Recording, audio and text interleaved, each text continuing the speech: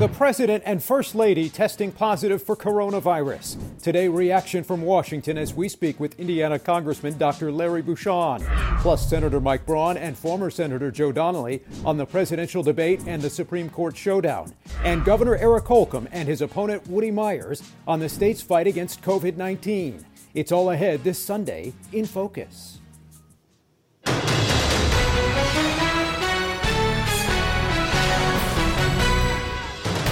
It's one of 2020's defining moments. The President of the United States being taken to Walter Reed Medical Center Friday after testing positive for the coronavirus.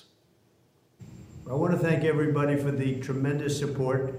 I'm going to Walter Reed Hospital. I think I'm doing very well. Another dramatic development in this very unusual election year. Good morning. I'm Dan Spieler, joined by Washington correspondent Trevor Shirley today. Trevor, with the President and First Lady testing positive for coronavirus, what is the reaction there in Washington? Well, Dan, good morning. Thanks for having me. Obviously, there's a lot of concern here in Washington because so many people, both on Capitol Hill and at the White House, have had so much direct personal contact with the president over the past week. I mean, look at the events that he's had, everything from the nomination ceremony of Amy Coney Barrett last weekend to the debate earlier this week, to the rallies and the private fundraiser, not to mention just the day-to-day interactions at the White House. I mean, there is a long, long list at this point of people here in Washington and outside the district who have directly interacted with the president, who are now concerned about their own health. As we know, with this disease, things can change pretty quickly. So as the campaign looks ahead, they're going to be figuring out, in all likelihood, day to day, what the president is able to do in terms of the debates. We're not sure about that at this point. The next presidential debate is scheduled for October 15th. So there are still a lot of questions out there about what the next 2, even 3 weeks could look like. Now, another concern is that question of continuity of government. The good news is there is always a continuity of government plan in place. It's not like a diagnosis like this comes up or something happens and the leaders of the government are running around trying to figure out what do we do next. There, in theory, is always a plan in place, and a lot of that comes down to, as I mentioned a few minutes ago, just how the president's doing. As long as the president is healthy enough to carry out his daily duties, nothing will change, at least as far as most Americans will be able to tell. Right. But if we get to a point where the president, regardless of who that is, isn't able to carry out his abilities, then there will be a serious discussion about when to pass over those responsibilities to the vice president. Certainly everyone there in Washington hoping that he recovers quickly. Trevor Shirley reporting there in Washington. Trevor, thanks. I also spoke this week with 2 Indiana lawmakers, Congressman Jim Banks and Congressman Larry Bucshon, who's also a doctor. Well, first of all, my thoughts and prayers are with the president and the First Lady, and honestly with all citizens of the United States who have been stricken with COVID-19, as well as their families. You know, we've lost over 200,000 of our fellow citizens. So, you know, my thoughts and prayers are with the president and with the First Lady and anyone who has been afflicted with COVID-19. Do you think this will serve as a lesson either for those in Washington or just generally for people around the country who maybe haven't been taking this seriously, who maybe haven't been wearing a mask out in public? Should this serve as a lesson? You're also a doctor. What are your thoughts in terms of the broader significance of what this might mean in the fight against coronavirus? I think it's a great question. I think that it shows that the COVID-19 virus is very contagious. You know, the president is in an environment where everyone around him is tested, except when he's, out in the public. And even when he's been at public events, he's been distanced from citizens at rallies and things like that. But yeah, there are some people who don't take this very seriously. And let me just tell you, as a physician, this is serious. We've had over 200,000 deaths. People with very serious illnesses. Some people may have chronic conditions in their lungs related to this. So, when the president of the United States, in an environment where everyone around him is tested and where everyone, for the most part, is socially distanced, can get it, then it can happen to anyone. I hope that there are people out there who weren't taking it seriously now that will look at this and take this for what it is. It's a worldwide pandemic. and it's a dangerous virus that needs to be taken seriously. We did see video, though, of a lot of lawmakers, Notre Dame's president not wearing a mask at the Barrett announcement last weekend. In retrospect, should the White House have been doing things differently? Should the president have gone to a fundraiser in New Jersey the day after learning that Hope Hicks had tested positive? Yeah, I mean, I do think there are some things that could have been done better, of course. And at this point, we don't know exactly how the virus spreads, but masks help with the droplets and larger particles, like if you sneeze or if you cough or if you're talking or singing even.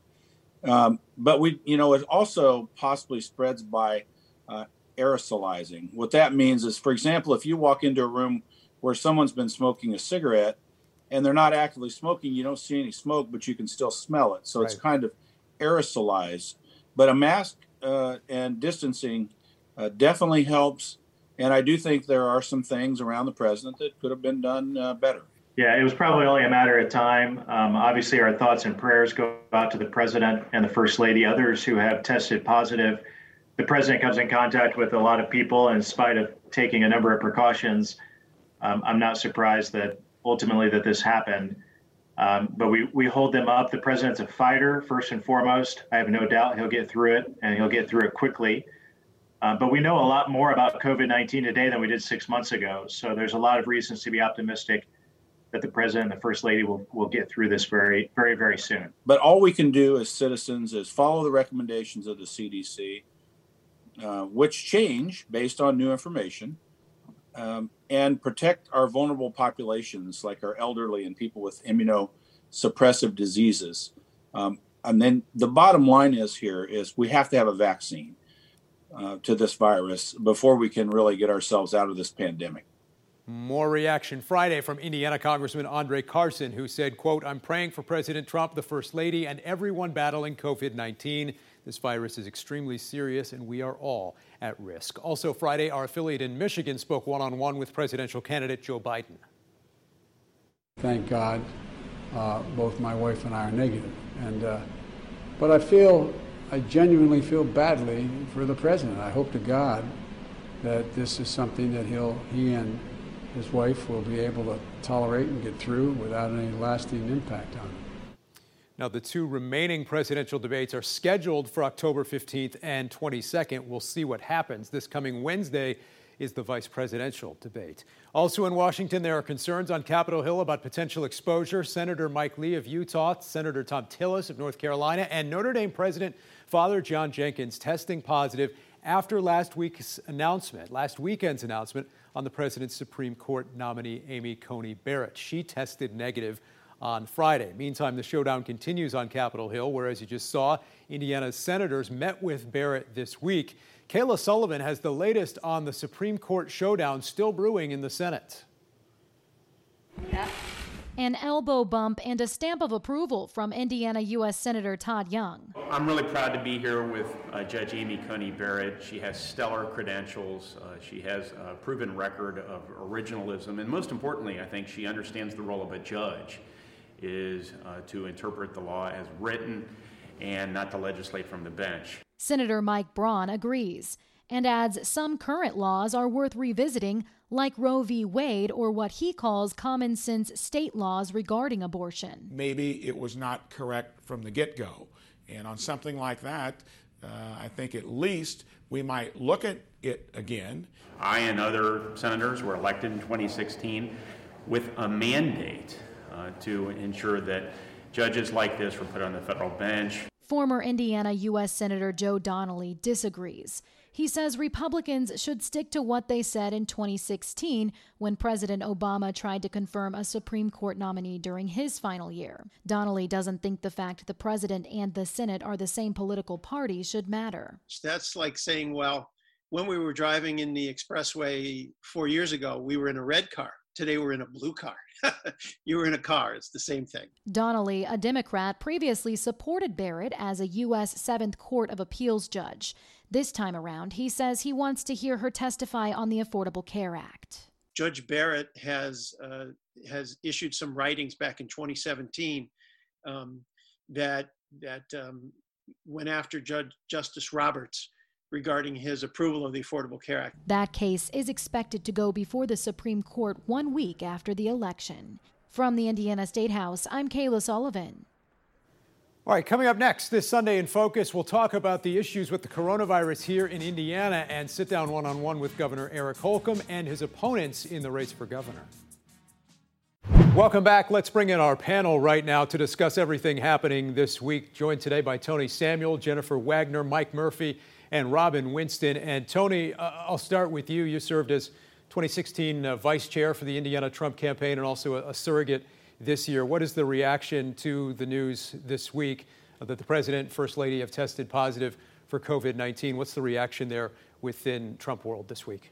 Well, within Trump world, but I think with all Americans, the reaction is hoping for a speedy recovery, wishing the best for the Trumps and anyone else in the administration, and our thoughts and prayers. And you know, the president has a 99% chance of a full recovery. He's handling it well. He's, you know, as we all know, he's a fighter. I think he's going to be fine, but it's a very serious situation. It can be it affects people differently. We all know that, but you know, we're just hoping for the best, and we'll move along. Jennifer, to you next. Your reaction to this, and also more broadly, the significance of what this might mean in terms of the overall fight against coronavirus, the nation's reaction, the preparations that we're taking, the guidance we are, or in some cases aren't following. What does this mean more broadly here in 2020? Well, obviously, Dan, it was shocking news to wake up to on Friday morning, and everything that Tony just said, I think the country is echoing. We wish the president a safe and speedy recovery from this. It's worth noting that, you know, earlier in the week, we would probably have been talking about tax returns or the president's disastrous debate performance, but everything is moving so very quickly.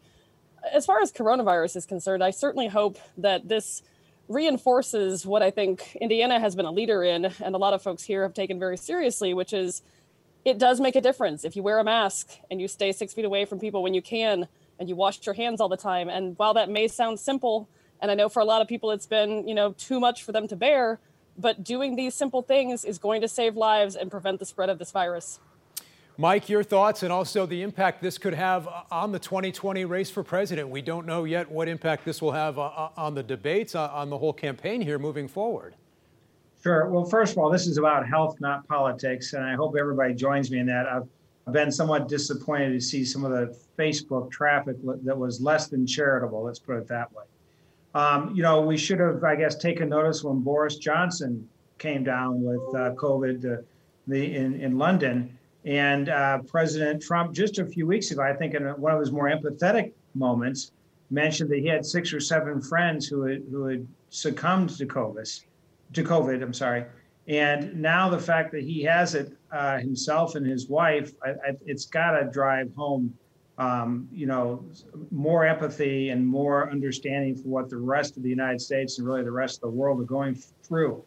As it relates to the campaign, you know, I don't think it will have that big a difference on the campaign. Everybody, you know, it's not his fault he got it or anything like that. You know, he has a full 2 weeks to recover, which I think he will. And I don't think the next debate's till October 15th. So I don't really see a big difference. You know, Vice President Pence is always prepared in case he gets called to take over temporarily. I just don't see that happening, though. All right, let's turn to Robin Winston now, former state party chair for the Indiana Democrats. Robin, your view on everything we've seen here this week? Well, you know, unless you're just mean-spirited, which none of us on this panel are, we hope that the president makes a speedy recovery. I hope coming out of this recovery, though, he'll use this as an opportunity to better inform Americans of the precautions that they must take with what is a deadly pandemic that's impacted over 200,000 people. Something as simple as wearing a mask in public can help abate the spread of this virus. So I hope that it will be an educational lesson for the American people coming out of this. Politically, unfortunately, we can't move elections back. So we've got to move forward. But I think that we need to realize how serious COVID-19 is and the impact it has on our society. Tony, are there lessons learned here for the White House, for their protocols? We saw the event last weekend with Amy Coney Barrett a lot of people there not in masks, including Senator Mike Lee, who now has COVID, including Father Jenkins from Notre Dame, who now has COVID-19. We certainly wish both of them the best as well. But are there lessons to be taken from all of this? Well, I think what happens is people get tested at the White House. Everybody around the president gets tested constantly. We've had over 95 million tests across the USA. So there can be a sense of that everything's going to be okay because you get tested. But in reality, you can carry this for 5 days before any symptoms show or before it shows up on a test. And we know that. It's serious. The president has always taken it serious. I got my MAGA mask here the day that the president was diagnosed with COVID. It came in the mail, but I'd ordered it 2 weeks before, and I ordered it because I saw at one of his rallies that everybody behind him was wearing these MAGA masks, and I thought, well, I've got to get myself one. He has been serious about this from the start. That's why, as I've said before, he shut off trade with China, travel from China. Back on January 31st, the coronavirus task force was meeting regularly, and in all of those meetings, they expressed the seriousness. And as Mike said, he has lost friends, and he's talked about it, and you can tell that it hits him hard. It's hit him hard when he has. So we do need to keep our guard up, not let our guard down. We need to wear our masks and social distance, and this drives it home, but it's been driven home to all of us from our friends and family. My mom is in a senior assisted living, and for a long time she had to stay in her room practically all day and had her meals delivered to her in the room. So we've all got stories. I don't like the fact that people are trying to say that he wasn't taking it seriously when we know that he was, and was doing all kinds of things to help the cities and the states in trouble. But back to the debate, which some of you have mentioned, Jennifer, we did hear the issue of masks come up at that contentious and controversial debate this past Tuesday night. We absolutely did. And the president was basically mocking Joe Biden for the size of his mask, as only President Trump can do. Size matters a great deal to him, whether it's the size of a rally or the size of a mask. And I think, I get what Tony is saying. I absolutely understand that some of the words that have come out of the White House have been the correct words backed by science. But it's do as I say, not do as I do. And you've seen the president on a number of occasions knocking the wearing of masks, not wearing masks, hosting huge rallies and huge events at the White House. And I think, this just drives home that there is science and there is opinion. And it can be your opinion that masks are not effective, but the science is there. So I really, really hope people will lean into science and facts so that we can finally get rid of this virus. We are not that close to a vaccine. I read the other day that they might not even have one available for school-aged children by the beginning of next school year. So we have to do our part. We have to pitch in. We have to do the things that are mildly uncomfortable for us so that we can move our entire country past this pandemic. Mike, are you concerned this could be the start of a larger situation in Washington there with the amount of exposure that we've seen some people be exposed to here in recent days? Well, Lord knows how many people actually move in and out of the White House on any given day. But, the staff itself, whether it's, Hope Hicks, for example, or any of the, hundreds of people who work in the White House, they move in and out of that White House. They're with their families. They're with business associates. It's not good. I mean, it's like a huge college dorm at IU or something. You can't, once somebody gets it in that building, it is very difficult to control and do the contact tracing and everything else. So it's very serious. We've almost got to wrap it up. Robin, I'll give you the last word here. Obviously, we saw so much this past week beyond this COVID diagnosis. The debate, we mentioned that. A lot of storylines to emerge from that back and forth as well. There is. Here in Indiana, though, keep in mind, we're not out of the woods yet on COVID-19. We have the fourth highest rate in the country. The governor has decided not to do the daily briefings anymore about where we stand. And we've got people right now that are battling 200,000 people unemployed. So I hope that what will come out of this with the president is that we will not see rallies where people are packed like sardines without masks, and that maybe, just maybe, we realize that Dr. Fauci was right about this and follow their lead. Robin, Tony, Mike, Jennifer, thank you all so much. We certainly hope for the very best there in Washington and across our country and around our world. Thank you all for being here. We're back right after this with much more this Sunday in Focus. Well, this week we're talking one-on-one with Governor Eric Holcomb, a heavy favorite for re-election, though he has faced political pressure from the left and the right in recent days on his approach to fighting the coronavirus. Here again is Kayla Sullivan.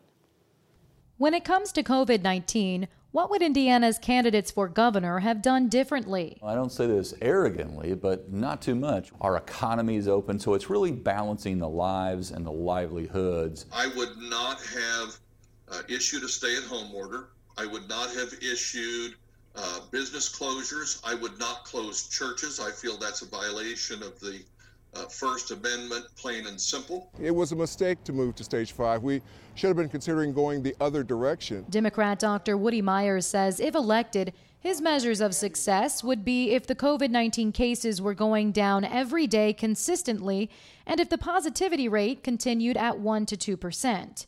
He also wouldn't leave as many COVID-19 decisions to local government. We're giving far too much control to folks that aren't public health experts. And finally, Indiana does not have a mask mandate. We know that masks are valuable. It requires local buy-in and local enforcement. If you want to hire 4 or 5 million people to go police the streets of all of Indiana, we didn't think that was constructive or even remotely realistic. Myers wouldn't say what his penalty would be for violating a state mask mandate. We're not trying to put folks in jail. What we're trying to do is give the tools that are required to law enforcement and to others to help people understand this is important. That's Kayla Sullivan reporting. We'll be back right after this.